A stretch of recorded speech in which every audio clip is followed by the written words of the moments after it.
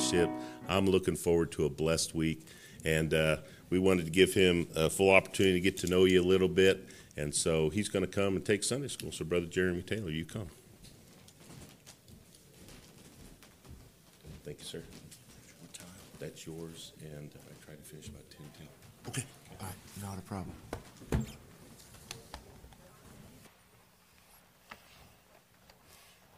All right. If you wouldn't mind taking your Bibles with me this morning, let's go over to the book of Isaiah, shall we? Isaiah chapter number 59 this morning. Isaiah 59. It is good to be in the Lord's house, and looking forward to the week together. And I'll do my best to get around and meet each and every one, and hopefully remember some names. I'm not guaranteeing anything with that, but we'll see what we can do. And would ask that you pray for us this week, that we'll just follow the leadership of the Lord and be able to give exactly what we need to be able to draw closer to Him. Isaiah 59 this morning. You've reached your place to look together in verse number 1. Isaiah chapter 59 in verse number 1. The Bible says this. It says, "Behold, the Lord's hand is not shortened that it cannot save, neither his ear heavy that it cannot hear. But your iniquities have separated between you and your God, and your sins have hid his face from you, that he will not hear." Our Father, this morning we thank you for the privilege of being gathered together. God, we thank you for this church, for these dear folks. Thank you for their generosity, the hospitality that they've already shown towards my family and I. And God, we're asking that you help us this week. Pray that you might meet with us, speak to our hearts. And dear God, me included, I want to be better when this week is done than what I started. And God, I pray that you'll work in my heart. You'll work within our midst. Dear Lord, you'd have liberty to do all that you desire to do. And God, we're looking forward to it as we ask these things in Jesus' name. Amen. You'll notice with me in verse number 1, the Bible says this. It says, "Behold, the Lord's hand is not shortened that it cannot save." The picture here is of somebody that has perhaps a handicap or an issue, the idea of palsy or something, where they have a problem to where they're not able. They don't have the capability of being able to reach down and help and get somebody to the point to where they're able to rescue them the way they need to be. The Bible says the Lord's hand is not shortened. God does not have palsy. God does not have an issue. God is able to take all of us right where we are and help us in the things that we deal with. God is very, very capable of dealing with us in our lives and rescuing us, honestly, from our situations and our circumstances. And so he says there, the Lord's hand is not shortened that it cannot save. And then it goes on to say, neither his ear heavy that it cannot hear. The idea of a heavy ear, that's not really a term we use often in our modern vernacular, and yet here's what it means. It started out dealing with a person's tongue. Somebody who was perhaps mute, or what we might call clinically dumb. They cannot speak. They don't have the words. And often a person's speech is directly affected by their hearing. I had a grandma who is a very dear lady and those things, but in her older years, she began to lose her hearing to the point of, my dad always said about her, she couldn't hear it thunder in a tin barn. I mean, she just literally couldn't hear, and so you'd have to sit across the table from Grandma and write letters back and forth in order to communicate. And because she lost her hearing, she couldn't pronounce her words. She really lost the ability to be able to speak clearly and understand. And we would understand that people's hearing does affect their speech. You go to a foreign country like England or Australia, and their accent is very affected by how they hear. They end up beginning with dialects and things of that nature because of the way they hear things is the way they began to learn to pronounce issues and things. And say, what are you getting at, preacher? All right, the idea of a heavy it had to do with a person's tongue. But because hearing is affected by that, they began to talk about a person's ear being heavy. It's being sensible. It doesn't work right. And God, the Bible says, Isaiah here about God, it says it's not just the fact that he does, his hand is not shortened, and it's not the issue that his hearing doesn't work. And so he's trying to get a point across. The issue when it comes to our relationship with the Lord, the issue is not God's abilities. It's not the fact that God can't reach down and help us. The issue is not that God's not hearing us. So if our relationship is not what it ought to be, then, ladies and gentlemen, the problem is not God. In fact, Isaiah says this in the next verse. Look in verse 2. We're going somewhere with this. Look in verse number 2. He says, "But your iniquities have separated between you and your God, and your sins have hid his face from you, that he will not hear." So the issue is not God. Isaiah said there's two problems here. Number one of them is the fact that there's sin. And the Bible says that sin has caused him to hide his face. Now that's an interesting issue, because the truth of the matter is, when it comes to sin and the idea of God hiding his face, often in days gone by when somebody would come before a king, if a king was to give approval of what he was hearing from a servant or a subject or a citizen of the country, if the king liked what he was hearing and agreed with it, he would show his face to them and look and even maybe smile and nod as approval of them. If they didn't have his approval, what he would do is he would turn his face and not look at them. There's no approval there. He doesn't appreciate. Their request is denied. He doesn't like what's being dealt with and gone on. And so the Bible says that our sin has caused God to hide his face. He doesn't approve. But then there's another thing here before that. The Bible says that his iniquity, our iniquity, have separated us between us and our God. Now Isaiah, under the inspiration of God when he wrote this, separates these two things: iniquity and sin. Now I'll be honest with you, for years I looked at that, and every time I read my Bible, I just looked at iniquity as if it was a synonym in your Bible of sin, transgression, wrongdoing, that kind of stuff. And just kind of, I'm not bragging, I'm just being honest with you this morning. I'd read my Bible, read through it, go through it and say, okay, got it, and move on. And then it dawned on me one day. And reading the scriptures, God specifically mentions these two issues, iniquity and sin, as separate items. In fact, you might be interested to know that in your Bible, the words sin and iniquity are used in one verse 72 different times together, and they're listed as separate issues. 72 different times in your Bible. Let's look this morning. We got a few moments. Let's take our Bibles and let's just look at some scripture this morning and see this for ourselves. I think it would do us some good this morning to see it with our own eyes. And so go over with me, if you would, Exodus 34. Let's start there. We'll not look at all 72 verses this morning, but we will look at just a handful. Let's look at a handful of verses. Go over to Exodus 34. Exodus 34, and look down with me, if you would, in verse number 9. Exodus 34, verse 9. The Bible says this: "And he said, If now I have found grace in thy sight, O Lord, let my Lord, I pray thee, go among us.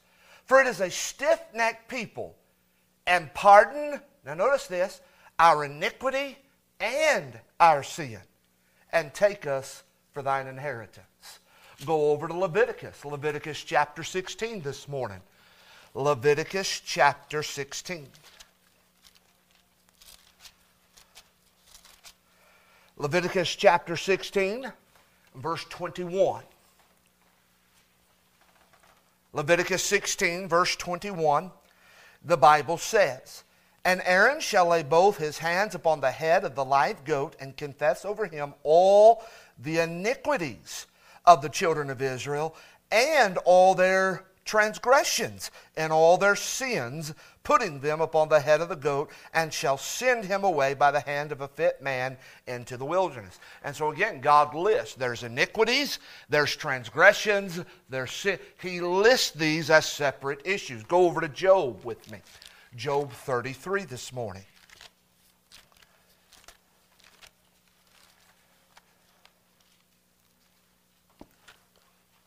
Job chapter 33, and look with me in verse 9. Job 33, verse 9. The Bible says, "I am clean without transgression. I am innocent. Neither is there iniquity in me." Again, the separation of these ideas. Okay, go over to Psalm 38. Psalm 38. Psalm 38, verse 18.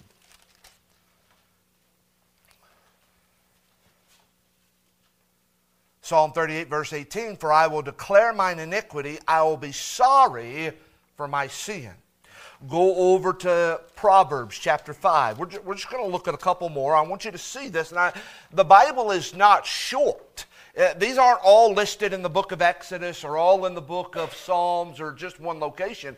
Actually, having sin and iniquity listed are found throughout the Bible. It's often repeated this way.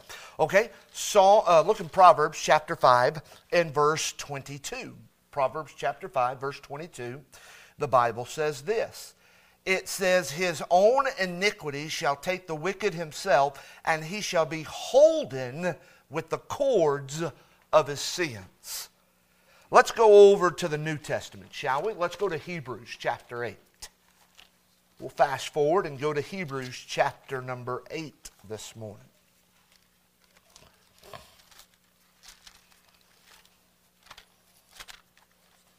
Hebrews chapter 8, and look down with me, if you would, in verse number 12. Hebrews chapter 8, verse 12. "For I will be merciful to their unrighteousness, and their sins and their iniquities will I remember no more." Hebrews chapter 10, verse 17 says a very similar statement about him not remembering their sins or their iniquities. You might find it interesting, but the Bible says in throughout the Scriptures, the word iniquity is found 334 times in your King James Bible. Now, if you're like me, and you just kind of glossed over that forever and said, okay, there's sin, there's iniquity, there's transgression, there's wrongdoings, there's evil, and so forth, and just moved on, we miss a very real principle. We miss something that we ought to get a hold of. And if God uses anything in the Word of God, I mean, we do have a word-for-word Bible, and ladies and gentlemen, if that being the case, and God uses this word 334 times, I think it would help you and I in our understanding of the Scriptures to get a hold of this issue of iniquity. Because the Bible teaches this is the cause that has separated us from our God. And may I remind you that Isaiah chapter 59 and verse number 2 is written to God's people.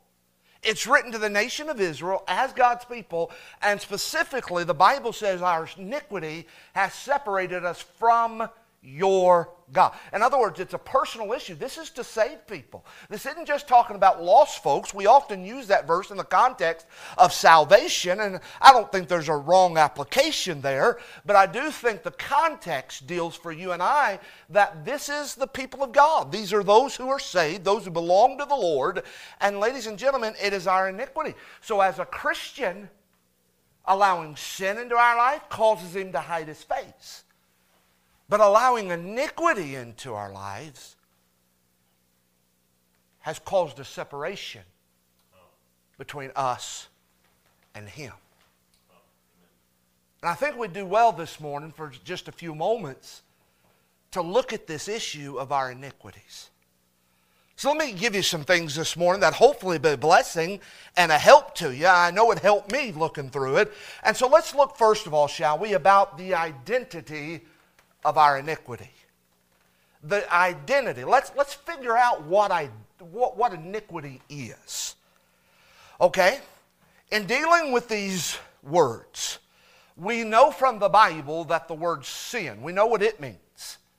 Not just the definition of sin, but the very concept. 1 John chapter 3 and verse 4, the Bible teaches you and I that sin is a breaking or a violation of the commandments of God. God gives a standard, God gives a law, and when you and I break that, it is a sin. Okay, James chapter 4, verse 7, to him that knoweth to do good and doeth it not, to him it is sin. So, if we're going to categorize sin, we could categorize it in one of two ways. Sin is either an act of commission. It is something you do that is against the Lord, and therefore you have violated what He said to do or not to do, and therefore it's an act. Okay, it's an act of something you do, or, as James 4:7 says, to him that knoweth to do good and doeth it not. So there is the sin of what we call commission, something you do, or there's the sin of omission, something you failed to do. We all on the same page so far, okay? So, that is sin. Well, what is transgression, preacher? Transgression in the Bible is always a violation of the principles and the law of God. You have transgressed, you have violated the law that God has set in His Word. Sin is something you do or don't do. Transgression is a violation of the standard, the law that God has set forth. Let me read you a verse or two. 1 Chronicles chapter 10, verse 13, the Bible says this: Saul died for his transgression which he committed against the Lord, even against the word of the Lord. Romans chapter 4, verse 15, because the law worketh wrath, for where no law is, the Bible says there is no transgression.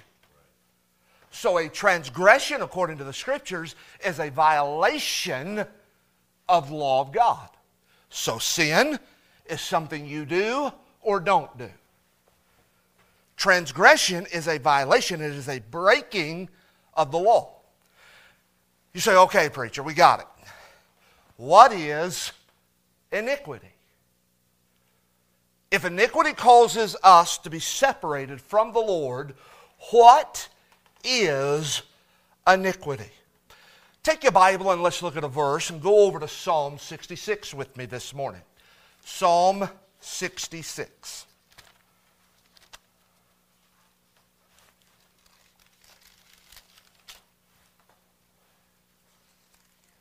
And Psalm 66, verse number 18.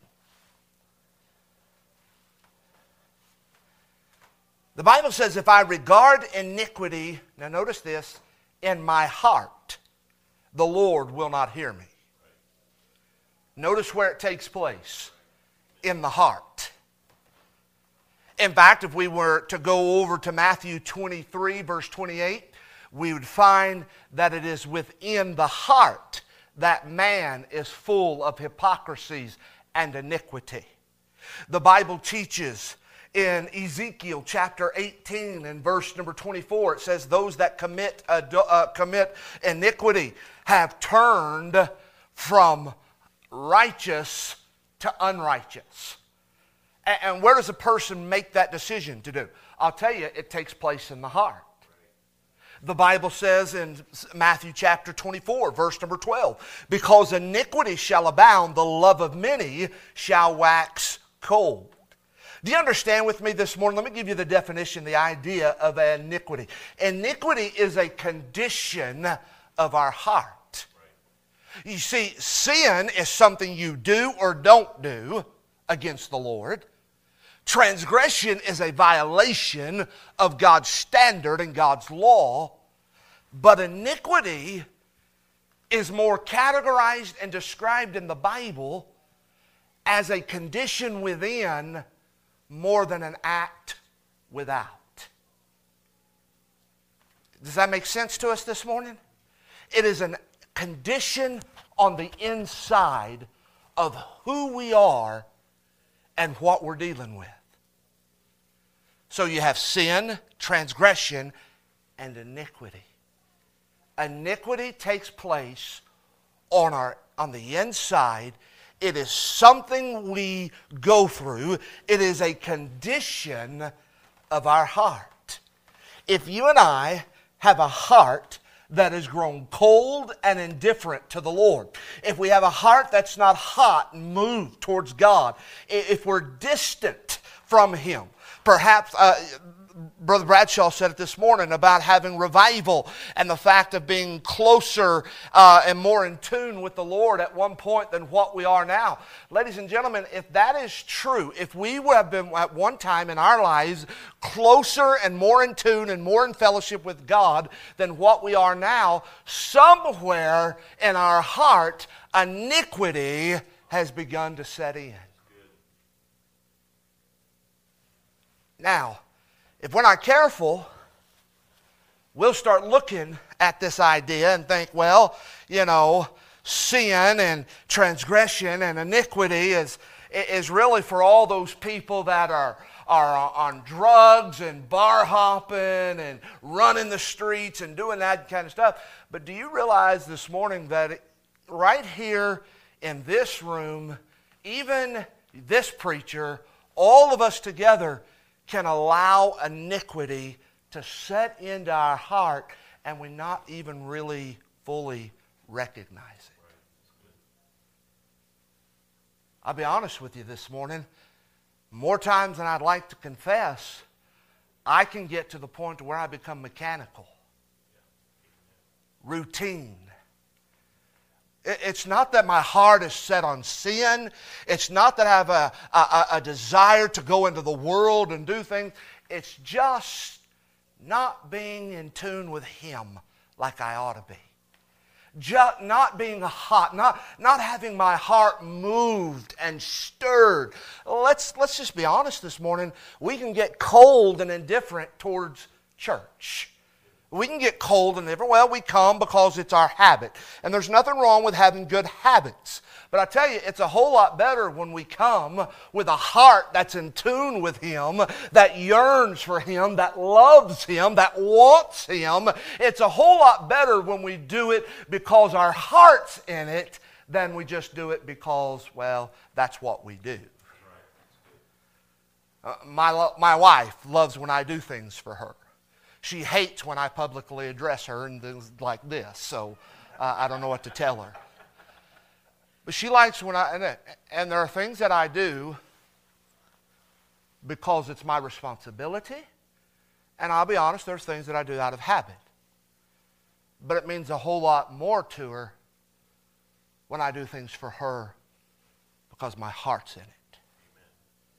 And I've set my heart and my affection. And it doesn't have to be something astronomical. It can be a little note. It can be a gesture.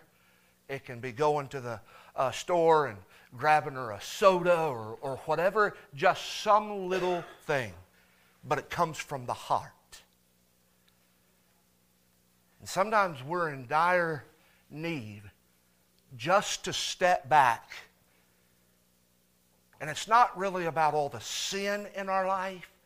It's not necessarily that we have set our attention and thumbed our nose at God and we're looking to violate His law.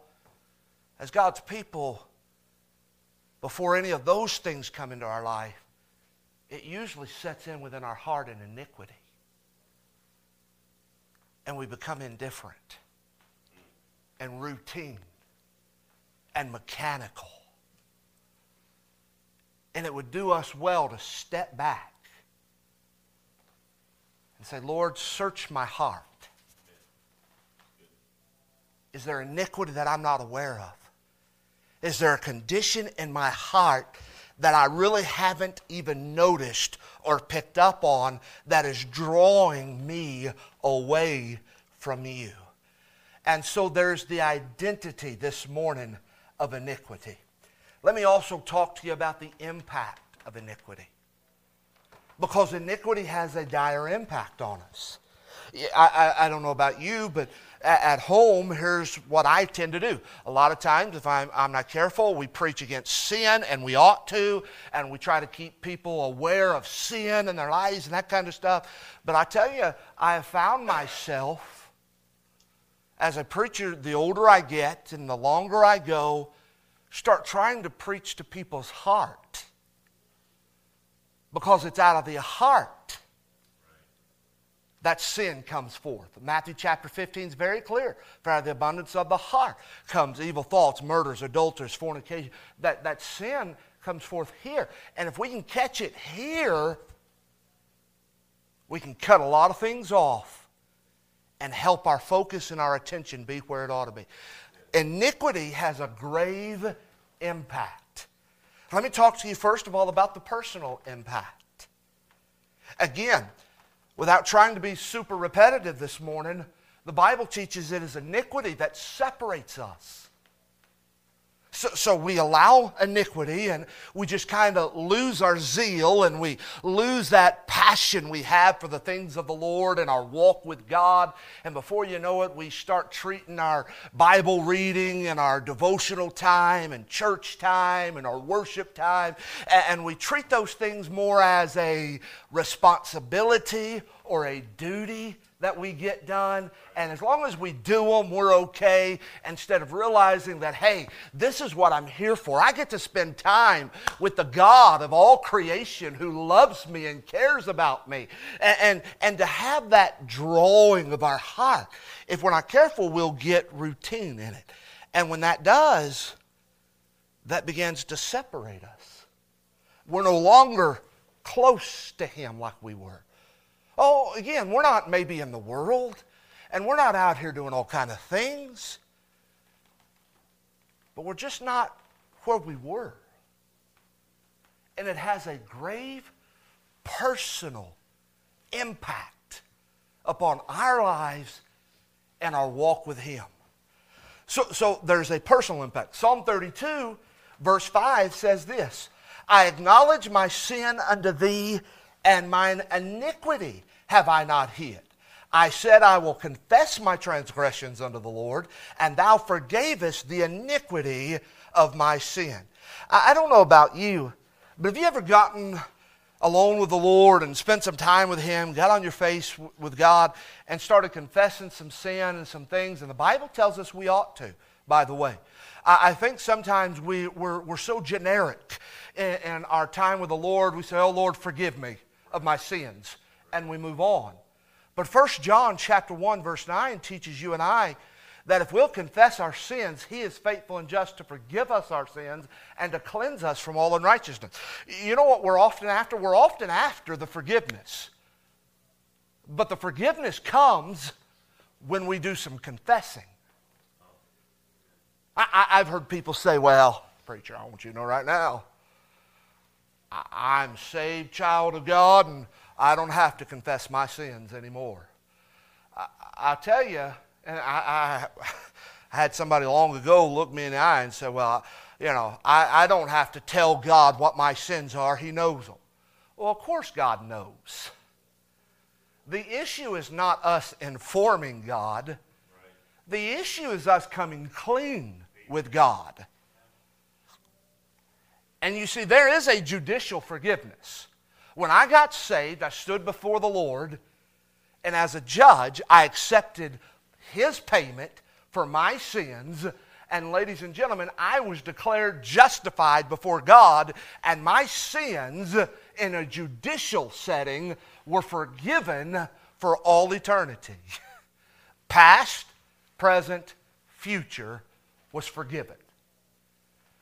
But as a child of God, I stand before my Father. Not a judge, stand before my Father. And there are times in which I have to talk to my Father and get things right. The model prayer listed in the Sermon on the Mount in Matthew chapter 6.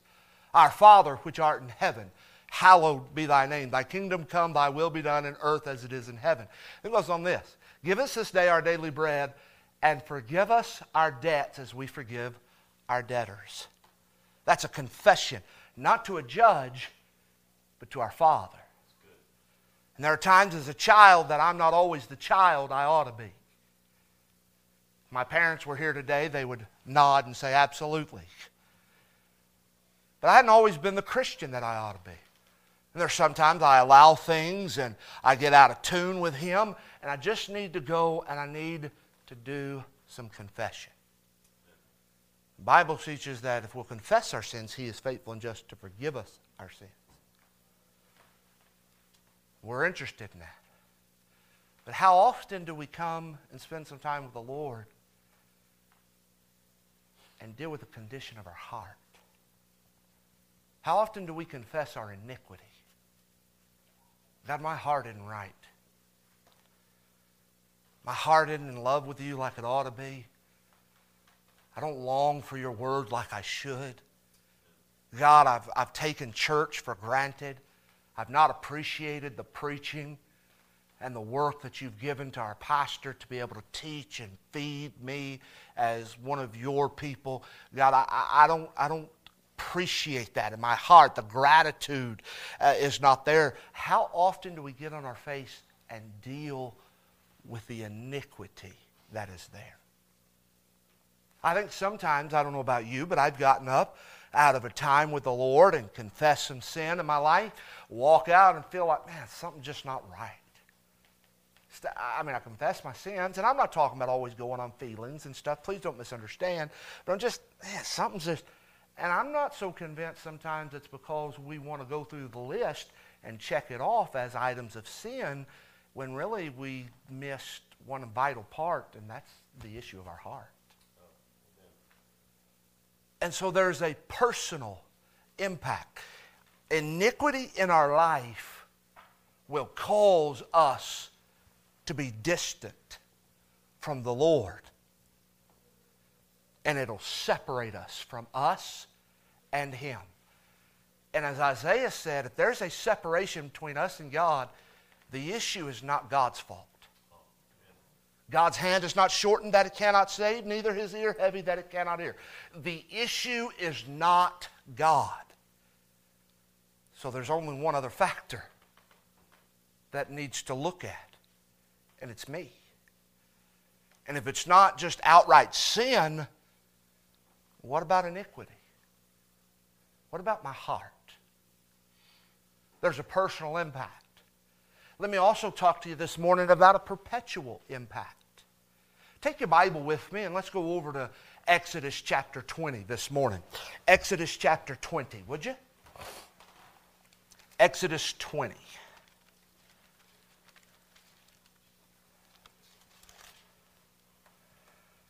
Please don't raise your hand because I wouldn't dare embarrass anybody. And I've done that a couple of times over the years, and even at home. And I say that and forget to tell people don't raise their hand, and then I don't want to do that. All right. So please don't raise your hand. But I do want to ask you a question this morning. How many of you have ever heard that God visits the sins of the fathers to the third and fourth generations? Okay. Do you know that's not what it says? I've heard that for years. Well, God will visit the sins of the fathers into the third. That's not what it says. It says God visits the iniquities of the fathers upon the children to the third and fourth generations of them that hate Him.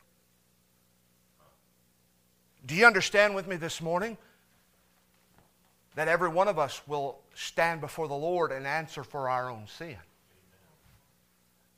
We go over to Ezekiel this morning and look very clearly in chapter 18. The nation of Israel was put into captivity, and they began to gripe and complain and say, well, this isn't fair. This isn't right. We're suffering for our fathers' sin. And they use the Proverbs about eating sour grapes and have their teeth turned on knives. And God says, stop. Stop that right now.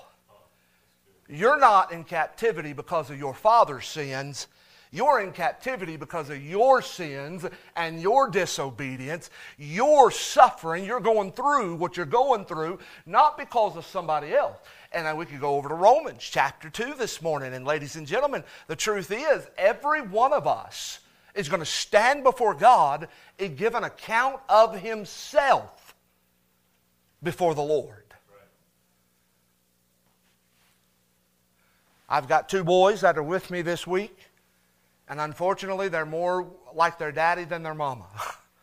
And they're as ornery as they know how to be.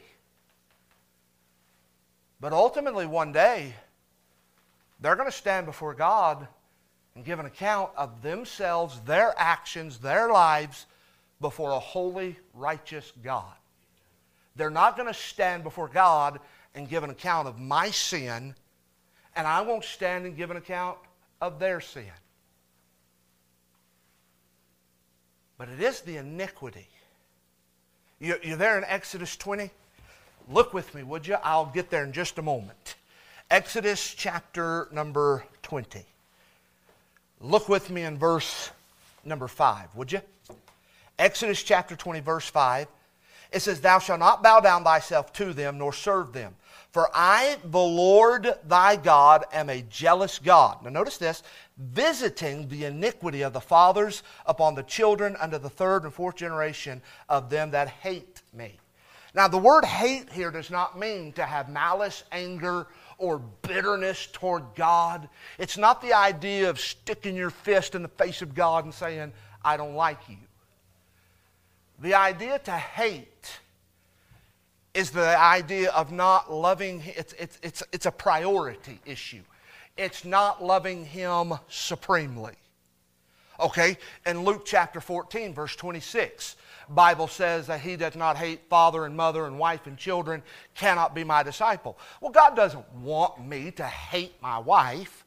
I mean, that's against Ephesians chapter 5. I'm to love her as Christ loved the church and gave himself for her. God doesn't want me to hate her. Here's the issue.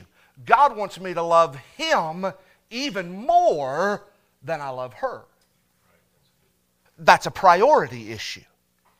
So when God says that he's going to visit the iniquity under the 3rd and 4th generations of them that hate him, those that don't put him first, those that don't put him as the supreme priority in their life, guess what? It is a manifestation of the condition of their heart. And while my children will stand before the Lord one day, giving account of their own sin, guess what is going to have an impact on them? The condition of my heart. They're going to pick up on. They're going to learn whether Dad's serious or not about the things of God. They're going to learn whether I love him like I say I do, or is all that Dad does just show and pomp and circumstance and putting on a good presentation and that kind of stuff. You say, preacher, it's not really that good of a presentation.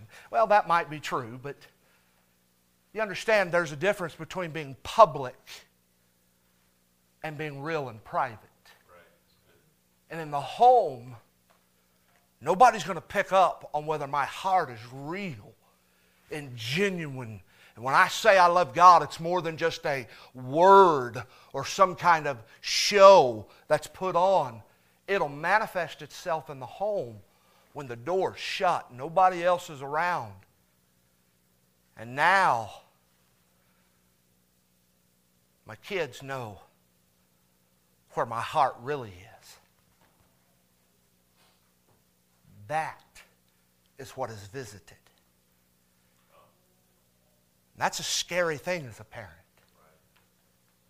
Well, I'm not going down to the grocery store and getting a 6-pack, and I'm not, well, I don't know what y'all have in Missouri, but we have casinos all over Oklahoma and that kind of stuff. And, well, you know, I'm not going down to the casino, and I'm not doing this, and I'm not doing that. Well, that's wonderful.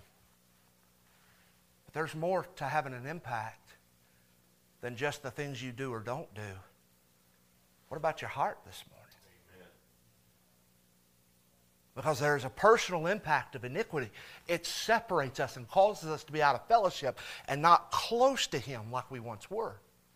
but it also has a perpetual impact. Our children, our grandchildren, our great-grandchildren, third and fourth generation pick up on the condition of our heart. Let me also tell you this morning there's a profound impact. Take your Bible with me, go to Isaiah chapter 43, would you? Isaiah 43.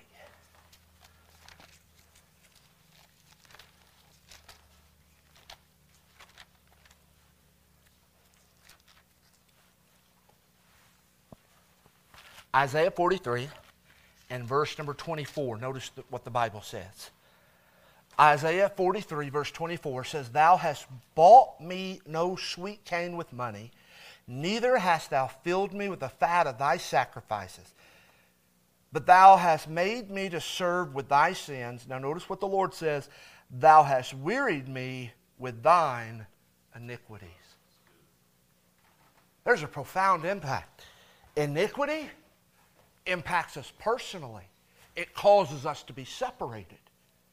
Iniquity has a perpetual impact. It impacts our family. But God, speaking to His people, says that He is impacted by our iniquity. God says, I'm wearied. I don't know if you thought about this or not, but God said He was wearied with our iniquity. The very God who spoke everything into existence and never broke a sweat. The very God to whom the Bible says by all things exist. You see, God not only created everything, but God keeps everything in existence. The world as we know it, ladies and gentlemen, the very cellular structure to the atoms and the bonds and the things that make matter what it is, those things would not exist if it were not for God holding everything together. Okay? He created everything. By Him all things exist. But the thing that wearied Him, that word wearied means to be labored, to grow tired. You ever get tired of dealing with something? The same thing over and over and over again? God says, I'm wearied at the not the sin. I'm wearied at the condition of the heart of my people. To think that I would do something in my life and in my heart after all that He's done for me, after as good as He's been to me, not just in the sense of salvation, but I tell you, if all I had to claim this morning was the fact that He saved me and I never have to go to hell, I tell you, that's enough to be as eternally grateful as I can be. But I'm telling you, he's a whole lot better than just salvation. I tell you, He keeps me going. He provides for me. He's a wonderful, wonderful Father. And to think that I allow the condition of my heart to get crossways and cause Him to get to the point where, man, I'm just tired of dealing with it. How many times has He pricked my heart trying to draw me closer to Him? How many times has He pointed His finger and said, hey, you need to watch that. Hey, this isn't about routine. It's not about going to your Bible and reading so many chapters and this and that and checking off the box and saying, I've done my religious obligation. It's not that. It's about sitting down and spending time with Him and knowing this is what He wants to tell me. It's about coming to church and listening to the man of God that God has given to shepherd my life and to learn a message from Him. Another Sunday. Another day of reading my Bible. I've gone through my prayer list, done what I should. I says, hold on. Hold on. Is that really the kind of heart that you want to have? Oh, Lord, I got things to do. I go about my business. God says, I'm getting weary of dealing with that. That's a profound impact for you and I to understand that it's not just what we do, but it's the heart in which we do it that caused God to say, I'm wearied. So there's the identity. There's the impact. And let me say this morning in closing. There's also the instruction. Would you take your Bible and go to Micah chapter 7 with me this morning? So the thing we want to do this morning is starting out the meeting today and looking at our heart. Just, Lord, where's my heart? Is my heart yearning for you? Does it desire you, spending time with you, loving you like I ought to? Or have I become distant? Have I become cold? Have I been indifferent towards you? Well, if we have iniquity in our heart, what instruction does the Bible have? Let me just read you a couple of verses. You're turning over there to Micah chapter 7 this morning. First of all, Psalm 51 verse 2, the Bible says, wash me thoroughly from mine iniquity and cleanse me from my sin. Brother Bradshaw read it this morning in Psalm 85 verse 20, thou hast forgiven the iniquity of thy people and hast covered all their sins. Selah. You might find it interesting, 1 John chapter 1 verse 9, where it says, if we confess our sins, he is faithful and just to forgive our sins and to cleanse us from all unrighteousness. That word unrighteousness is translated several other times in your Bible, the word iniquity. See, God just doesn't forgive us our sins. He'll cleanse us from that heart condition. God will get a hold of our heart if we'll let Him, and He'll draw us closer to Him, and He will revive us. He will encourage our heart to be what it ought to be. You're there in Micah chapter 7. Let me find it this morning quickly. Want you, if you would, look with me down in verse number 18. Micah chapter 7, and look with me in verse number 18. Micah chapter 7, verse 18. Here's what the Bible says. It says, who is a God like unto thee, that pardoneth iniquity, and passeth by the transgression of the remnant of his heritage? He retaineth not his anger forever, because he delighteth in mercy. He will turn again. He will have compassion upon us. He will subdue our iniquities, and thou wilt cast all their sins into the depths of the sea. The Bible says that the Lord is willing to pardon our iniquity. He's willing to subdue it. If we'll stay on our face before Him and drawing close, Lord, help me. Don't let my heart get cold. God, sometimes you know what a revival meeting does? It just keeps us from taking that step back.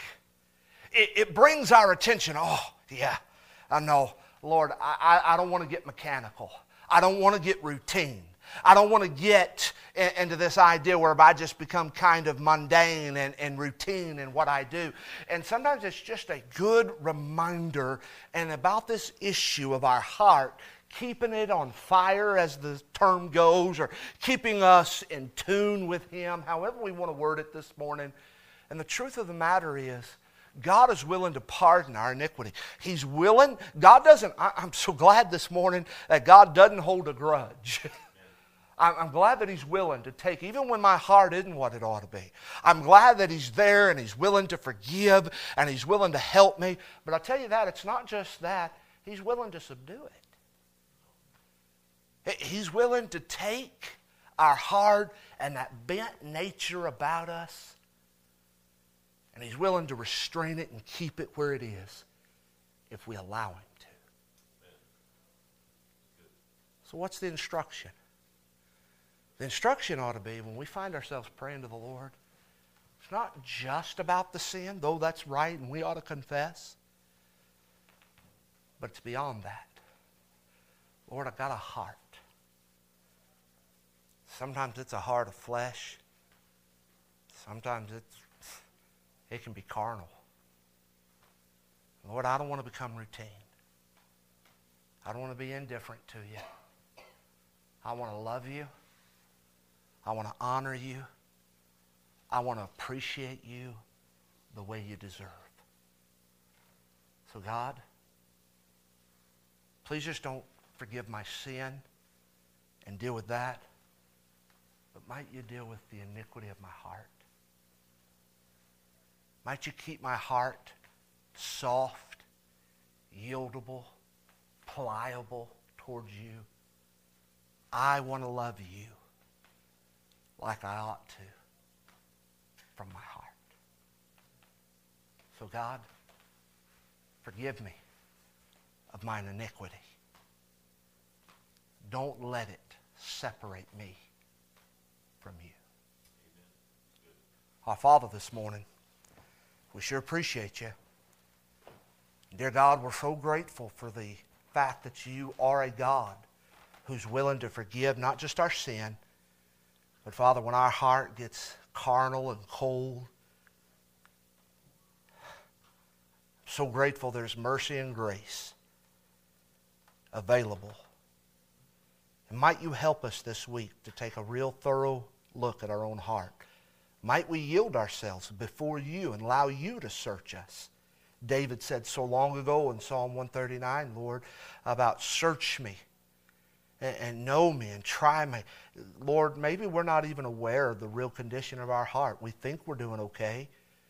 But Father, maybe we need to have our ears opened that you can speak to us and get a hold of our heart. There's certainly not a one of us today that couldn't love you more and couldn't be better than what we are. So Father, forgive us of our iniquity. Help our heart today to love you like we ought to. Bless the remaining of the day and all that we do. May you be glorified and honored. In Jesus' name, amen. Pastor.